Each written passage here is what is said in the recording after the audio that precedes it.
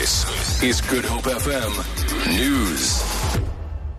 Police say violent crime and gangsterism is the main reason why Nyanga Township on the Cape Flats has been identified as the most dangerous area in the country.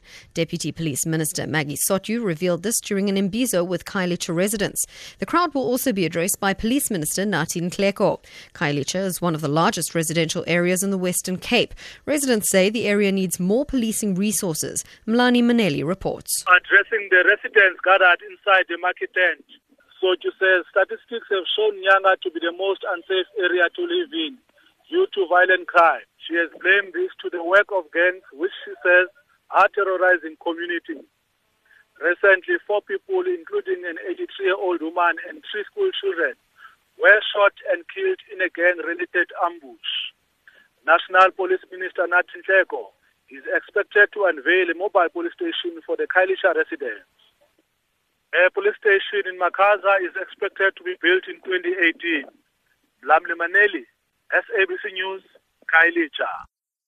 A man in his 60s has been rushed to hospital after falling a few meters while working on a building in the CBD.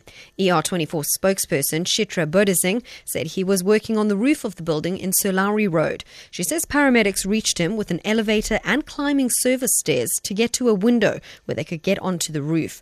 Bodasing says the man was treated for moderate injuries before being brought down by rescue crews with a crane. Authorities are still investigating the cause of the incident. Metro Rail says their trains are running normally along the Stellenbosch route despite yesterday's incident when a train caught alight in Mildersvlei.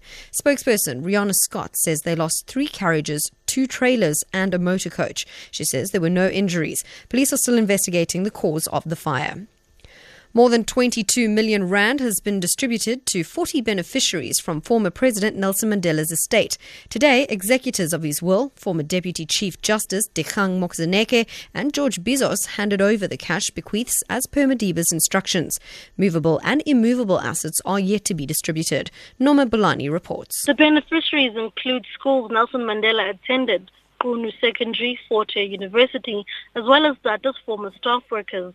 Only 9 recipients attended today's event, with the rest asking for the cash bequests to be transferred electronically.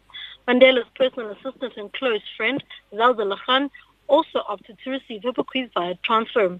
Madiba's grandchildren will receive the inheritance via trust fund. And finally, US President Barack Obama says the memory of 6th of August 1945 must never fade, but he did not apologize for the world's first nuclear bombing carried out by the US on Japan to hasten the end of World War II. At least 140,000 people died in Hiroshima and another 74,000 3 days later in a second bombing in Nagasaki. Visiting Hiroshima, Obama spoke to a number of survivors and called on nations to pursue a world without nuclear weapons. Those who died, they are like us. Ordinary people understand this, I think. They do not want more war. They would rather that the wonders of science be focused on improving life and not eliminating it. When the choices made by nations, when the choices made by leaders reflect this simple wisdom, then the lesson of Hiroshima is done. I'll be back with your next bulletin at 3 o'clock. For Good Hope FM News, I'm Jerry Saunders.